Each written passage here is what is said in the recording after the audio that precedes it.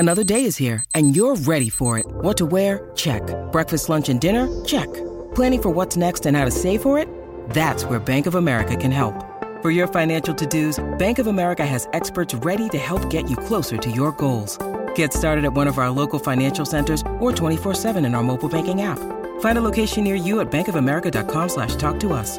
What would you like the power to do? Mobile banking requires downloading the app and is only available for select devices. Message and data rates may apply. Bank of America N.A., member FDIC.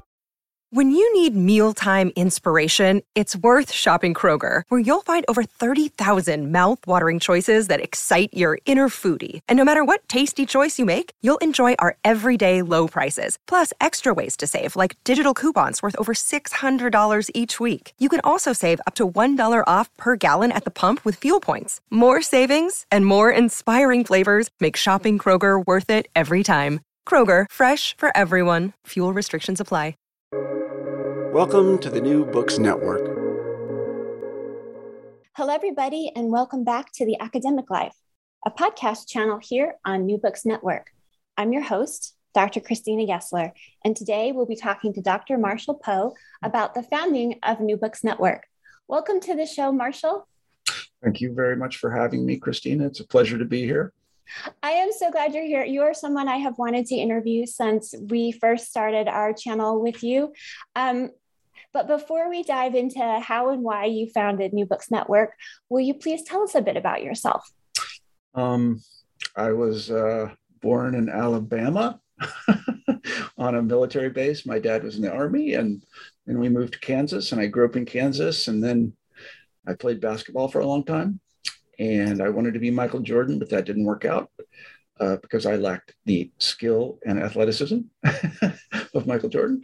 And then I went to college in Iowa, at a little college in Iowa, Grinnell College. And that's really where I became interested in ideas. I had a mentor there. His name's Dan Kaiser. I'm still in touch with him. And he was a Russian historian.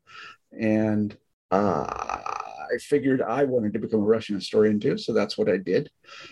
And I went to grad school, and then I became a professor. And then after a while of being a professor, I left academia and I worked for The Atlantic magazine for 6 years. And then after working for The Atlantic, I went back to academia, and then I was a professor at the University of Iowa for a few years.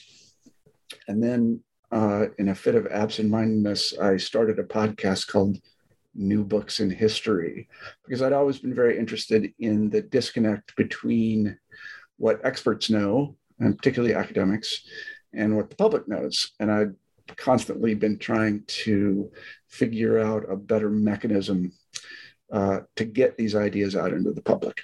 But that's the second part of the story.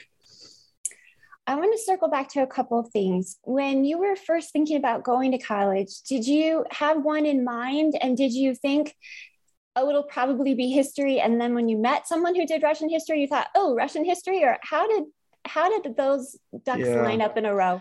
I didn't really think much about going to college at all. I knew someone that had gone to Grinnell, and that's the only reason I knew about it. And so I applied and miraculously got accepted. And this person was very impressive, the person that I knew that went there. And so I decided to go there. Grinnell was very generous with me in the sense that I couldn't have afforded it, but they gave me a very generous financial aid package, for which I'm eternally grateful. And it was really at that point that I discovered that I wasn't a particularly bad student. In fact, I was kind of a good student when I put my mind to it. I think this is true of a lot of people. I was an indifferent high school student. And then it was really the case of meeting this one man, Dan Kaiser. It was really him. And he was just a very impressive person, as I like to say in kind of a joking way. He was the first sober adult male I had ever met and spent any time with. That tells you a little about my family. And he was just an impressive guy. And he encouraged me in many ways. And he told me that I could do this if I wanted to do it. And so I set my mind to it. And I had a great experience at Grinnell. I think it's a wonderful place. These liberal arts colleges in general, I'm a big fan of them for a certain kind of student, not for all students, but for someone like me, I think it was perfect. And I loved my time there. And so it was really under his mentorship that I decided to go on to graduate school. History is such a reading intensive endeavor. When you were younger, did you love to read? How did you feel about the workload as far as reading? No, I hated to read. And in fact, an interesting part of my biography is that I'm dyslexic. I didn't know this because I'm old. I just turned 60. And at the time, I don't believe this was widely diagnosed, but I didn't learn to read until I was like in third grade. And there was all kinds of, my mother, who was an English teacher, a junior high school teacher, she was very worried about this. And there was talk about holding me back and things like this, because it was very hard for me just to read. And so I learned to listen very carefully. And I didn't read.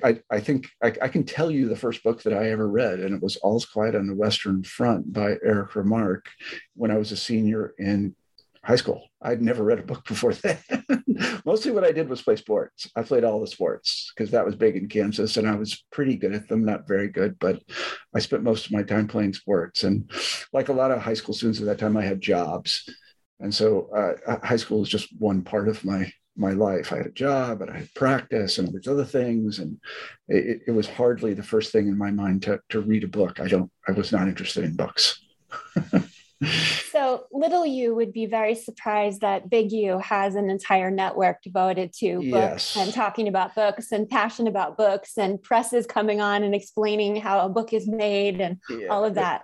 Yes, this is an irony that occurs to me from time to time, that my life project has really been bound up in books and the books people write.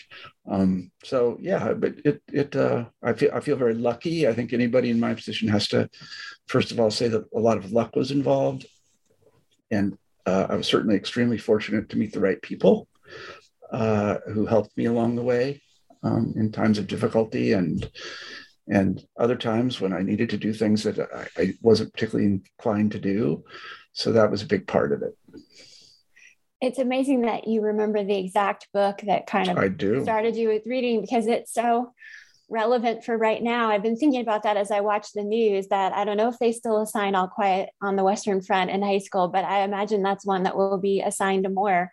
I remember having it in high school, and I remember it being one of the books that actually really emotionally hit me really hard. Yeah, I mean, I didn't know this at the time I read it. It was a very, it's an anti-war novel. And my father, as I said, was in the Army. And then my uncle fought in Vietnam. And so these things were kind of on my mind.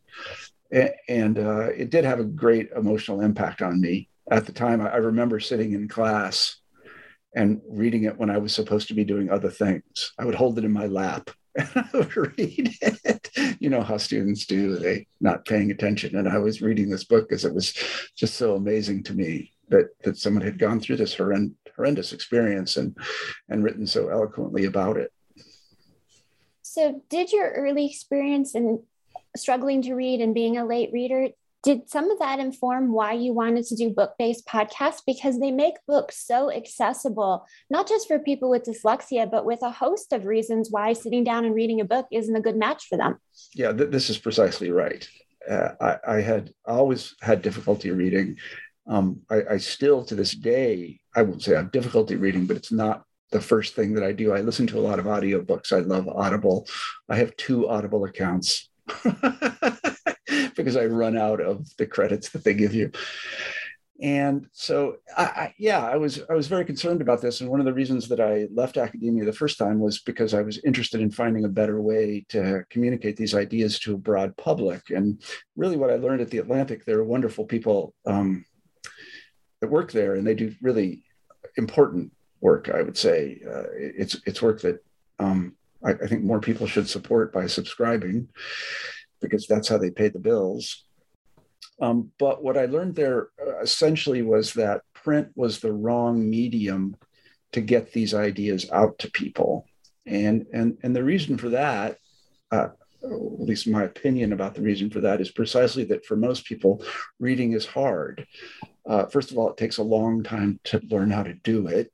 Not everybody successfully does it. I can't cite the statistics, but some people never really learn to read with any great proficiency. It takes up all of your attention. You can't do anything else and read. So it's this kind of immersive mental experience that is also costly in a way because it requires so much brain power to do it. Listening, on the other hand, is very easy.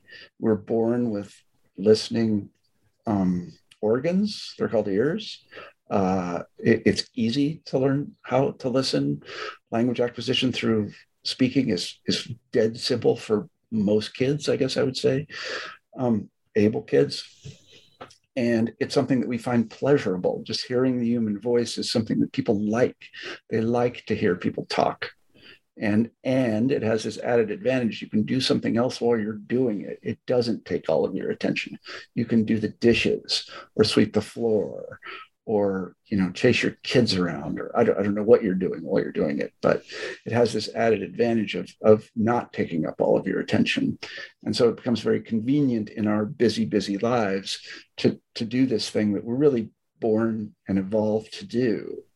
And hearing an author talk about a book is very gratifying for the author, because no one has probably ever asked them to talk about their book on medieval waterworks, because there's about 20 people in the world that know everything about medieval waterworks and are interesting. And so they're usually very eloquent people. They wrote a book, and it's fun to listen to them talk about what they know. And it's also gratifying, obviously, for the listeners, because they get to learn about medieval waterworks or whatever it is. And it's fun for the interviewer. At least I think it's fun, because you get to hear this person, an expert, somebody that's spent 10 years of their life or something on medieval waterworks, talk about something that they know with great depth. So everybody wins, I think, with the podcasts. One of the other things that strikes me as I'm listening to you is often we start out with a really positive association with books. There's a librarian or a grandparent or somebody who sits down and reads a book that they particularly love, and they read it out loud to you. And you have this communal experience of being involved in the story. And then at some magic age, they say, oh, you can read it yourself. And maybe you can, or maybe you can't. But that connection, that idea that stories are shared and there's something that we all do together, gets broken as soon as there's this idea that reading becomes this independent, silent thing that you go off and do on your own. And I think one of the things I love about some of the feedback I've gotten about the podcast is people have listening parties, or they play a section of it for their class, or they listen to it while they're driving the car and everybody in the car is listening. And it brings us back into that shared idea that I think is where story comes from. We want to share, not just with one other person, but to create community around story. Yeah, I think this is exactly right. I mean, I actually wrote a book on the history of communications. And one of the kind of takeaways was that we aren't really in control of speaking. We think that we are, but we're not. We will just talk. We just talk, and we can't help ourselves but to talk. I mean, the great example of this is talking to yourself. We'll talk to ourselves, and this is a desire to be heard. And then on the flip side, there's the desire to listen and to engage. And this is really the kind of fun part of education, as Plato and Socrates knew, is that dialogic element that you actually get to engage another live person. Reading is a very solitary thing. It's kind of lonely, which is why people have book clubs and things, because it's really something you do yourself. And that's it. It's a really, I'm hesitant to use this word, but it's kind of unnatural, just reading a book by yourself. We're not designed for it. It's a good way to learn, I suppose, for people that read well. But I think speaking to people about things is a better way to learn. For a while in grad school, I worked at a library on an island. And I loved working on the circulation desk because when people would return their books, they were pretty eager to tell you what they thought about it. And it was much more interesting for them to do that if you had also read the book. Mm-hmm. And as someone who worked the circulation desk, I kind of got first dibs on all the new books that arrived on the island. So I would, take huge tote bags full of books home and devour them. I would be really interested to hear what patrons had to say. Obviously, for privacy reasons, you can't start quizzing them about what they read or say loudly, like, oh, I see you have a book on, I don't know, family problems or whatever. But if people start sharing, there's a whole level of new life for the fact that they read and that they read that book. Because yes, they went off and read it by themselves and they have all this information in their head. But now they're looking for community who either wants that information or wants to talk about their take on that same information. Yeah, I think that much of the best part of the internet is given over to this kind of thing. I don't use Facebook very much, but I'm part of a group. We don't talk about books, we talk about music. But really, we just talk about music. I mean, it's a Facebook group, and I look at it every day because I can't wait to hear what these people have to say about the music that they've listened to. And sometimes it's funny, and sometimes it's deep, and sometimes it's serious, but it is communal. We're all exchanging these ideas about music, and I find it very, very rewarding.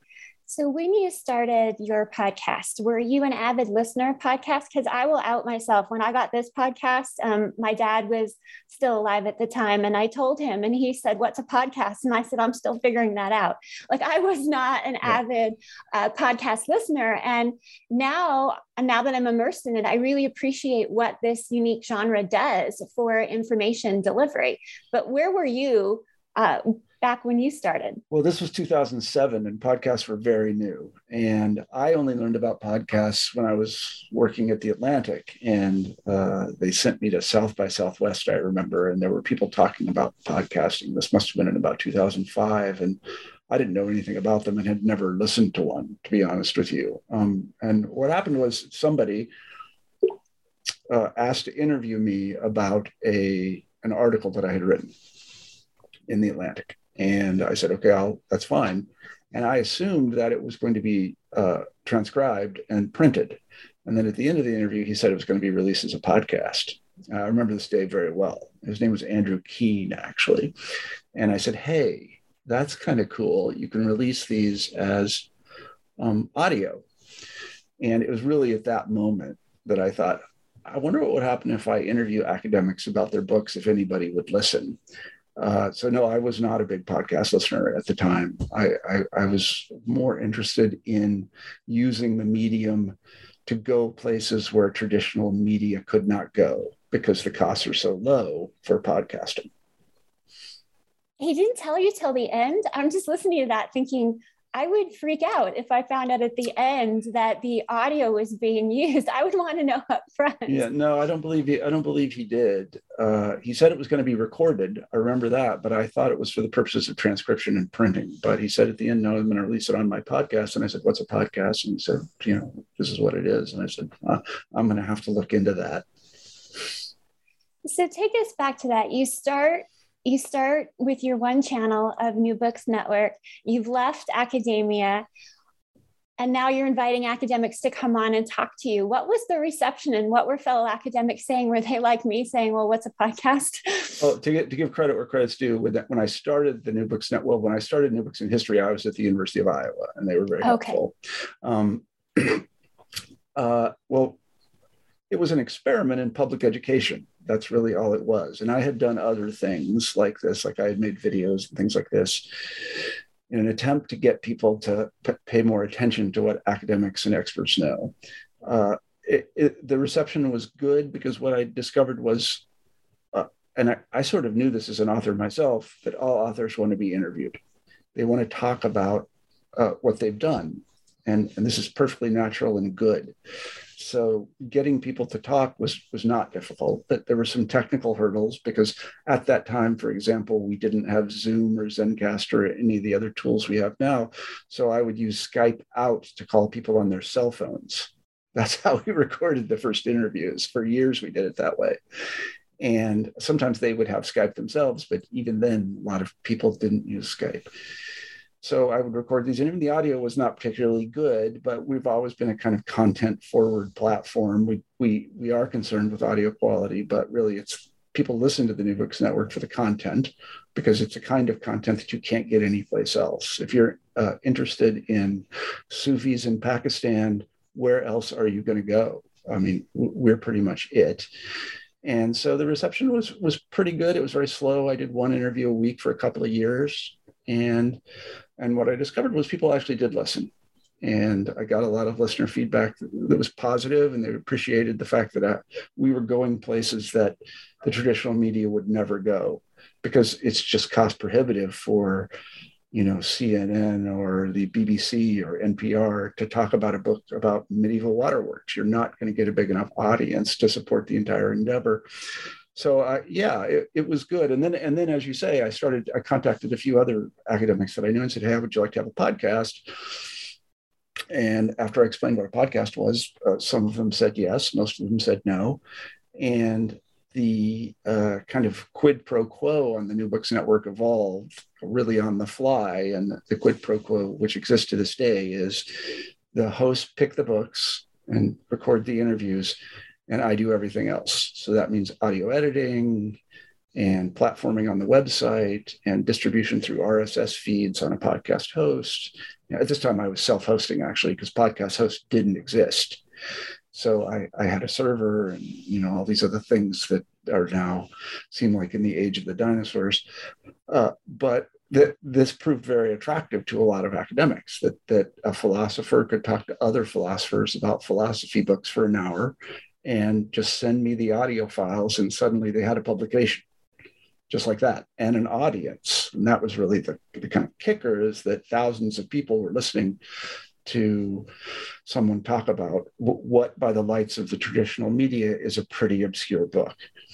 And so everybody wins. The publisher wins, the author wins, the host wins, I win, the public wins. It was very rewarding to get people to build the network in that way. When I do my episodes, I try to think about what I wished I had known when I was an undergrad or a grad student, because the content that you get from these podcasts is different than the book on tape. That's reading aloud the entire book. And it's different than the class discussion that your professor might host. This is the author really going deep on what drove them to write it and what to them are some of the most resonant parts of the book. And that piece of understanding, I struggled on my own in grad school, often because a lot of the classes I was assigned that are part of the canon weren't aligned with what my passions were as a historian. You have to learn that stuff. You have to take those classes. But I often called them dead white men's greatest hits, because as a female scholar interested in minoritized voices, they weren't speaking to me. And it felt like they left a lot of things out. So how did I find an in for something that wasn't naturally interesting to me, or that felt really exclusionary? And getting to hear authors talk about why they're passionate can make you interested in being open-minded about something that you maybe would just walk right by in the bookstore or the library and say, no, that's not my area. Yes, that's precisely right. And one of the things we're concerned about here is coverage. So that there are, and I don't think most people who aren't in academia know this, there are tens of thousands of scholars writing these books. I think something like 15,000 monographs are published every year just by university presses. It's a huge ocean of things to know. Do you really want to go to the expense of finding the right book and buying the right book and reading that book to find out that you're not interested in it? Not really. So what we offer is the ability to kind of taste what it is that the person is talking about. It won't take up too much of your time or too much of your attention. It's free. And if you might be interested in medieval waterworks, well, you listen to this person talk about medieval waterworks for 45 minutes, and maybe you are. And then if you want to go deep, really deep, then you can buy the book, because there's always a book behind the podcast. And it helps for scholars in figuring out footnotes. Often we need to get our hands on something quickly that we are really not familiar with, and we don't have 12 hours to do a super deep dive into that. So if we've heard the podcast and we know the book, we can more quickly access in that book the page that we need to cite, the material that we need to cite, because we feel confident that this is a very good source. Yeah, I mean, we are a public education project first and foremost, but we are also part of the scholarly communications firmament, and I know a lot of people especially grad students, use the podcast for the purposes of familiarizing themselves with books without actually reading them. Maybe they'll go on to read them, but that's a useful function for people kind of in the profession. I think for most listeners, though, who are commuters or they're sweeping their floor or whatever, they're just interested because it's something you can't get someplace else. And you're going to get something new out of it because you don't know anything about Sufis in Pakistan. And you might, because you heard about Sufis in Pakistan. What's a Sufi? Where's Pakistan? and then you can spend 45 minutes learning about it. That's one of the things I like about New Books Network is we're kind of redefining what we're calling academia and academics. It's not just the professors in the classrooms. It's not just the students who are there listening, but it's people who are interested in furthering their knowledge base. Yeah, that's exactly right. And, one of the things that when I was starting the New Books Network, I had firmly in mind was Wikipedia, which I think is a wonderful thing. I really do think it's miraculous. And the people that curate Wikipedia pages are mostly, I think, experts who know a lot about them. I used to edit Wikipedia pages on Russian history because I knew a lot about it. And they're a good first stop if you want to learn something. Go to Wikipedia, you type it in. Usually it's one of the first returns on Google. And if you're interested in, tractor production in the United States, then you probably can find an article about the history of tractors. And you read a little bit of it, and then maybe some footnotes, and there might be a bibliography at the end of the article. And you just can kind of be sure that it's almost all there. And this is something that we're tending toward on the New Books Network, kind of unexpectedly, is to become, if the right word is capacious or universal in that way, is that, we hope that when people come to the New Books Network website, we have 14,000 interviews, we publish 75 new ones every week, that they'll find what they want there. Just type in the search bar what you're interested in, a keyword, and you'll probably find someone talking about what you're interested in. And this has always been a kind of goal of mine. And it's one of the reasons we devote so much resources to the website versus the podcasts themselves, because most of the books we do are evergreen, as they say in the industry. That is, a book about the French Revolution is a book about the French Revolution. The French Revolution is always going to be important. And at least I hope it is. And if you're interested in the French Revolution, you can go type French Revolution in the search bar on the New Books Network website, and you can understand that it's really kind of like a library because there's so much stuff there. And you'll find 4 or 5 interviews on the French Revolution. And if you want to listen to them to kind of learn a little bit about the French Revolution, well, that's great. And then, of course, as I said, you can always go deeper because there are books behind the interviews. So if you want to go there, you can. I often think, what's the New Books Network going to look like in 100 years if it survives 100 years? And I think it is going to be hundreds of thousands of interviews about books, and everything is going to be there. At least that's what I hope. I won't be around to see it, but that's my hope. So take us back to when you started. What were your original hopes and visions, and where are we now in meeting those hopes and visions? Well, originally it was just really an experiment in public education, and that's all it was. I was a professor at the time and I had a salary, and so I was doing the work of the people of Iowa and very happy to do it. I like Iowa a lot. It was a great school and my colleagues were very supportive and they're wonderful people. And I really just wanted to see if people would listen. I wasn't thinking about making it into a business or anything like that. But it did occur to me at a certain point that it could be made into a kind of academic institution, or so I started to think about how that might happen. And then in 2012, I made the big leap and I quit my job as a professor and decided to devote full time to it. Now, this was probably not the wisest thing to do because at that time, there was no revenue. I was supporting it all. Now it's not terribly expensive, hosting costs and my time and a bunch of other stuff.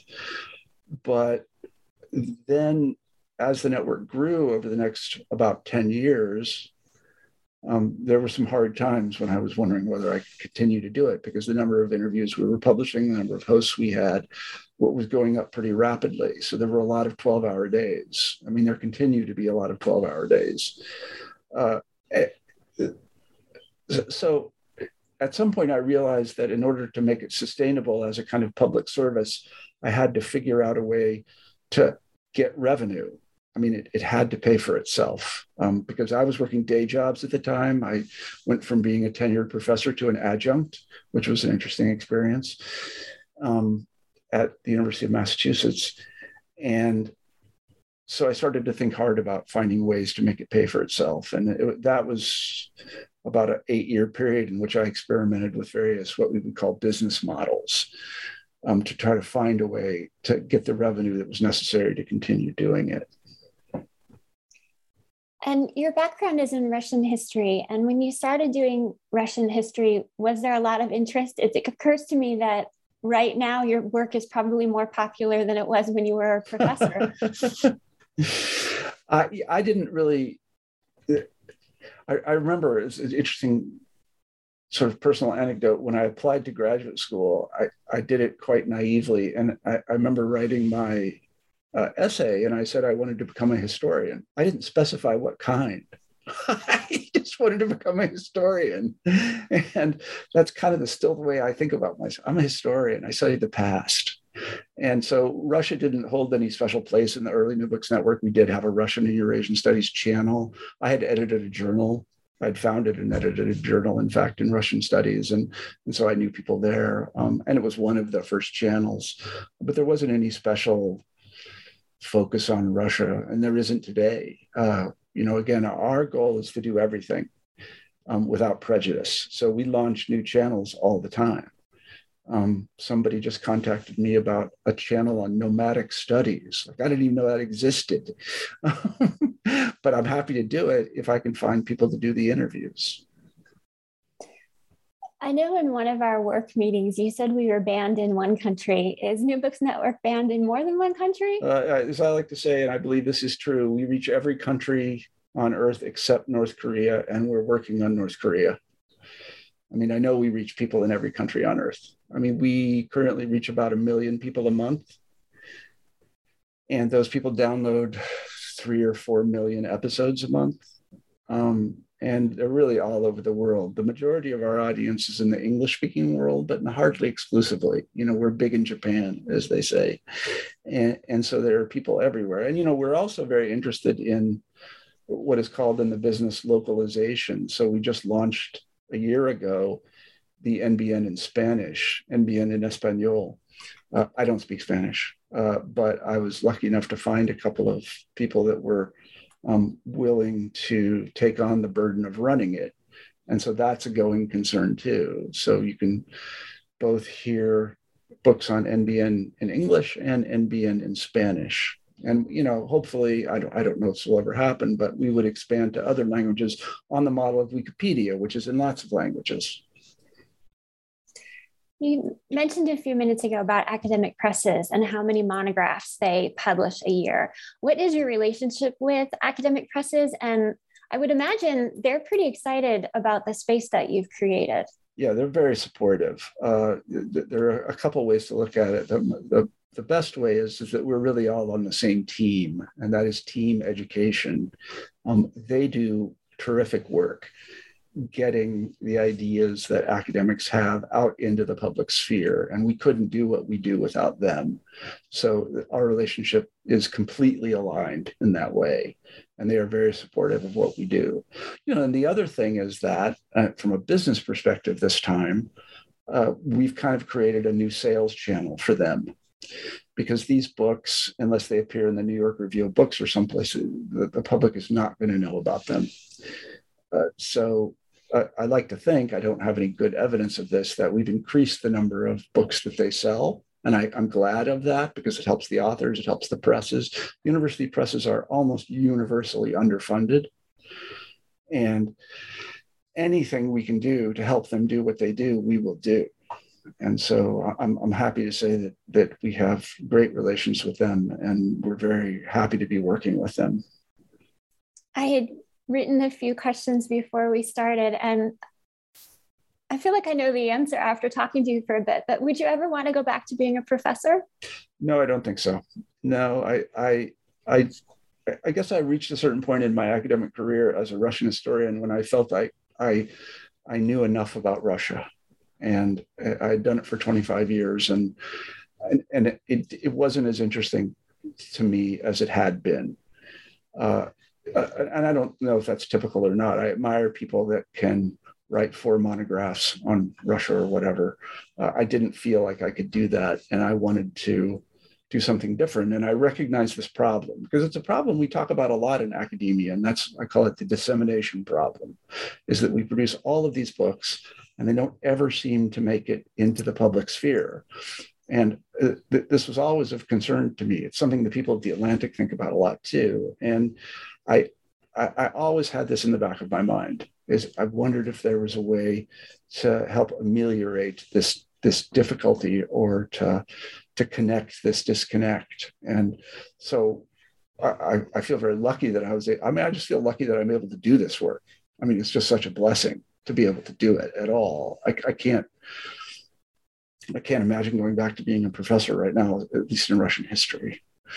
It's one of the things that I like about the podcast as well is people who reach out to me and say, I haven't been a student for X number of years, but I listen to your episodes, and it makes me happy, not just that they're listening to my episodes. I'm happy for the guests who've come on, because I'm excited about every single guest I interview. I wish I could do way more interviews than I have time for, because I'm always so interested to learn from everyone who comes on to talk to me. But back when I was thinking about grad school, it was on my mind about how do we share knowledge. And a lot of my jobs while I was in grad school, I worked at 2 different museums. One of my jobs was in museum ed, and I designed the programs. And small underfunded museums, you design it and they go, great, you're going to run it too, and go source the supplies. And, here's your budget, and it doesn't exist, and good luck with that, and do your own advertising. And yeah. And the programs filled, and they kept filling. And it was wonderful, because when you do museum ed programs, you often end up with the whole family or multiple generations coming, because you can't really just drop off a bunch of children at a museum and be like, Don't break anything, good luck. You need some adults around too to help you out. And what I loved is, people saying, I've never heard this before. How could I have lived here this long and not known this stuff about my own region? And just the idea that we have so much information, and we're just sort of giving it to each other at these conferences, that maybe, 10 people come hear your paper and then you all fly home. And there's a whole public out there. This information actually belongs to them. Yeah, there are various ways to parse that. And if you work at a public university, then it does belong to them. Yeah. The public is paying for you. It is theirs. So, again, this is something that we talked about a lot in academia for many years, how to get the information that these experts, professors mostly, know out into the public. And it's a hard problem. It's not easily solved.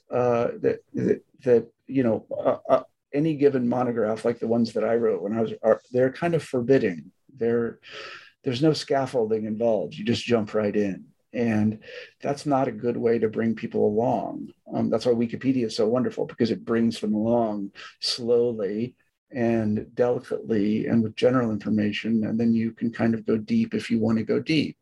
And that's the same function that the New Books Network serves, is we really are a public education project, and we will introduce you to ideas that you have not had, that you should, if you are interested, you can go and get them in a convenient way. We meet you where you are. We don't say to you, read the book. That's always frustrating, to read the book, because that's hard. So yes, and similar with, it's like museums or general interest magazines, they all do this same thing. They're kind of conveyor belts between what experts know and what the public knows. And one thing the podcast that lets at least the host do is straddle both. I do love talking to scholars. I do love working with students, but you get the best of all the worlds, because the information that you're taping during the podcast is just going to go out to all the people who want it. And it's not going to just stay within the university, whether it's a public university where the students are enrolled or a private one. It's going to go beyond the walls of whatever school. Yeah, that's exactly right. And, one of the things we're very mindful of is making a permanent repository for the podcast. So we've devoted really significant resources to making sure that the episodes that our hosts produce are there permanently. This is a long-term goal that we have, that they will be available forever. So we have some people, if you go to the academic partners part of the New Books Network website, these are academics, usually academics, not exclusively, that have podcasts, don't really reach the audiences that they should. And they're excellent. And they are in the academic space. So we host them for these academic partners, and we push them into organic NBN channels so they get bigger audiences. And part of this has to do with what I would call brand building. This is not something that I thought about when I was beginning, but the NBN brand itself tells you a lot about what you're going to get. You're going to get NBN stuff. And it's a kind of stuff. It's not the best stuff. It may not be exactly for you, but it's NBN stuff. A little bit like when you go to Wikipedia, you're going to get a Wikipedia article. That's what you're going to get. And I think this actually reduces the kind of cognitive load on people, because, one of the difficult things about podcasting is that there are 2 million of them. Like, how do you know what to listen to? Holy cow. I don't know how you do that.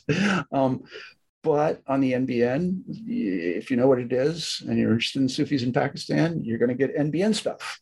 And that is very clarifying, just as if you want financial news or news with a financial kind of angle, you read the Wall Street Journal. Are you going to read every article in the Wall Street Journal? No. You're going to read the ones that are interested in you, because it's going to be Wall Street Journal stuff. And so that the creation of a kind of national or international brand has turned out to be very important for us, because people know what they're getting. It strikes me that you got a crash course in capitalism and marketing. I did. I really did. And I should also say that there are many people along the way who helped me, people in business who knew much more than I did, because I had no idea how to do any of this as a professor. And they were very generous with their time, and they continue to be, to teach me about, how to make the thing sustainable. This is one of my favorite words, sustainable, because many podcasts are not sustainable. And the reason for that, we live in the world we live in, and sustainable means revenue. The people that do the work have to be paid in some way. Academics are asked to do free things all the time, and I was too. We try not to do things that way, because the listeners are getting something, and we find ways to essentially make them, or ask them to pay for it, and they do pay for it. This was the biggest challenge, really, was making it sustainable, because there were many moments at which I just didn't know whether I could continue doing it. But happily, I got the help of all these very generous people who taught me, well, this is what you should do to make it sustainable in a kind of unobtrusive way. And we've done the best we can there. What's one of the greatest misconceptions about podcasts? I'm sure people come to you and say, oh, I want to have a podcast. And there's probably some things you wish people knew. Yeah, the hardest thing to do in podcasting is build an audience. I read an article in Forbes a few months ago that said, the article was titled like, how to get an audience in podcasting. And the answer was, start in 2007. It takes years to build an audience. It just doesn't happen immediately, especially with the kinds of things that we do, because they are sort of obscure in the sense that they're not covered by the trad media. So it takes years and years of effort to build the trust among listeners and to build the brand among the audience to get an audience. And the New Books Network's been around for 15 years now, essentially, and our audience has steadily gone up and continues to go up. But that's because we put in the 15 years to do it. So you should not expect that anyone will listen to your podcast, because they probably won't, unless you put in 15 years or something like that. What's another misconception? Well, one misconception is that you're the first person to do this. I had the interesting experience of, I was talking to somebody who worked in adhesives. And he was saying, I think I'll start a podcast on adhesives. the adhesive industry is enormous and very important, right? We use them in daily life. I mean, it's really an important part of modern life, adhesives. And I said, I bet there are podcasts about that already. And so we looked it up, and there are a bunch. There are a bunch of podcasts about adhesives in the adhesive industry. That's great, right? Because the people in the adhesive industry need the information in those podcasts. So thinking that you're the first person to do it is probably not right. Now, you may be the only person willing to devote 15 years to it, and then you will be the only person left doing adhesives. But you're probably not the first person to have a podcast on any given topic. One thing I found just since embarking on this channel a couple of years ago was people have come to me and said, they've asked me how many hours a week I put in and how many hours I put into prepping for an interview and what it really looks like.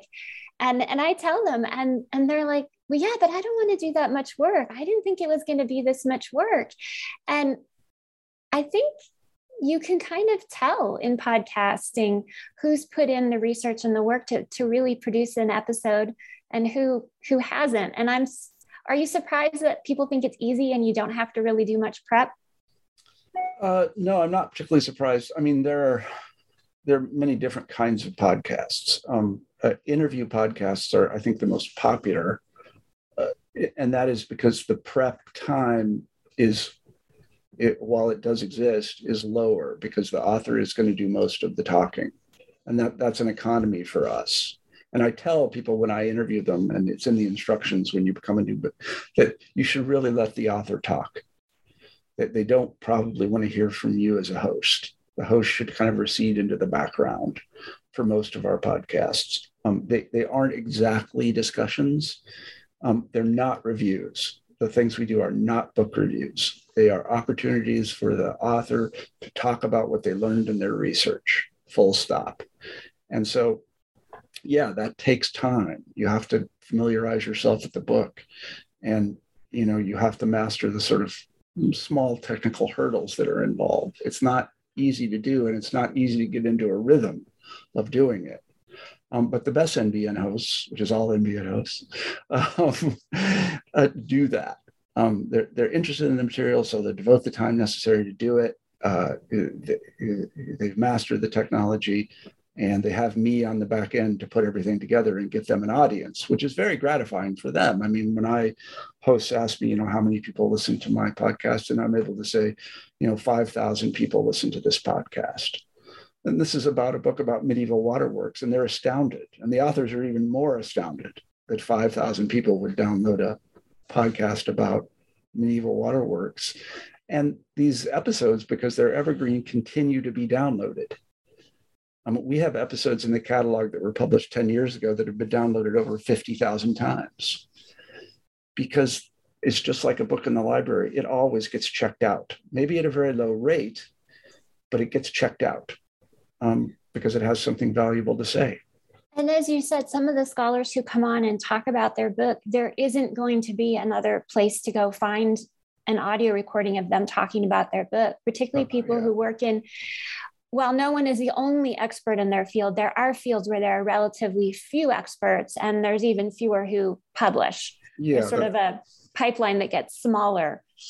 That's exactly right. One of the things that I was mindful of when I started was, when you enter a discipline like Russian history, you start with historiography, and you read the people that were the kind of founders of the discipline. And one of them's name is Vasily Kluchevsky. And only Russian historians would know who that is, but every Russian historian would know who Vasily Kluchevsky was, a 19th century Russian historian, and really the founder of the discipline of Russian history. And I always thought to myself, how cool would it be to hear Vasily Kluchevsky talk about his work, 150 years ago. The guy died 150 years ago, but how cool would that be? And so I'm thinking 150 years from now, people will be able to hear people talk about their books. That's cool. Like that you just get to hear their voice. And that's a benefit, that's a good thing in itself. One of the things I like to ask scholars right before I hit the record button is, what are you most passionate about this book? If I could ask you a couple of questions that really, you would be excited to talk about, what are they? Even though I've already read the book and written out questions, I want to know what makes you shine? What do you want to talk about? And sometimes it's one person in particular I can think about, we both loved her back matter. She had written all of this information about how she had conducted her research. And she sort of jokingly said, well, I'd love to talk about how I did the book. And I was like, that was one of my favorite sections. Yeah. So, we got to delve into that. And I would doubt in other book interviews that she's done since that, it was focused on how she went about designing her research model and how she had to keep modifying it in order to get the book done, because there were all these unexpected reasons why her models, which looked great and should have worked, had to be modified. Yeah, I mean, we're all about getting into the weeds. Like, the word obscure does not exist for us.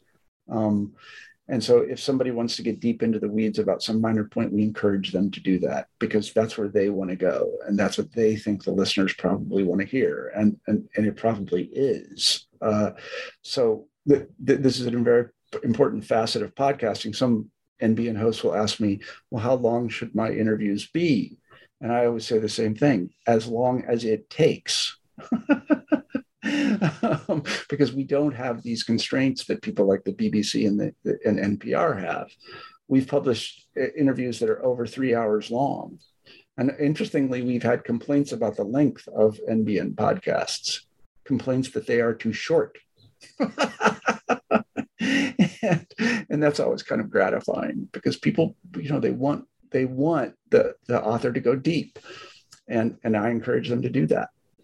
Yeah, I love that you said that, because that's kind of how I feel about it. It's a chance for us all to geek out. It's a wonderful platform where we all unabashedly geek out. So what makes you geek out, Marshall? Makes me geek out. It's an interesting question. I kind of have to think about it. I mean, most of my days, well, one of the things is just expanding the coverage of the network. I'm always so happy to hear from new hosts and from people who want to launch new channels, because I really am interested in coverage. And, we have 120 channels now. I can easily see us having 200 because there are still disciplines out. Like, I just talked to a woman the other day about a disability studies channel. I can't believe we don't have it. Like, why don't we have that? And the reason is not because I hadn't thought about it. I had, but we need hosts to launch the Disability Studies channel. If I can find that group of scholars that will interview their peers about those books, I will do everything to get a disabilities channel up and running, and I will find an audience for it. That's a good thing.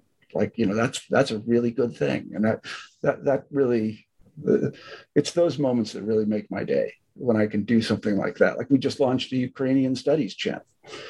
We didn't have it, but we had done enough interviews that involved Ukraine that I was able to aggregate them and put them in a channel. I contacted people that I knew in Ukrainian studies, because I'm a Russianist, they're closely allied. And I said, hey, why don't we do this so that people know more about Ukraine?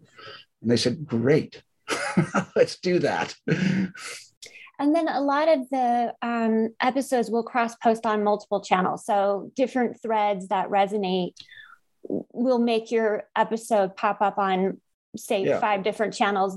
Because while we do go in the weeds and we do go deep, the truth is we're always sort of having a universal conversation, because we're talking about the human condition.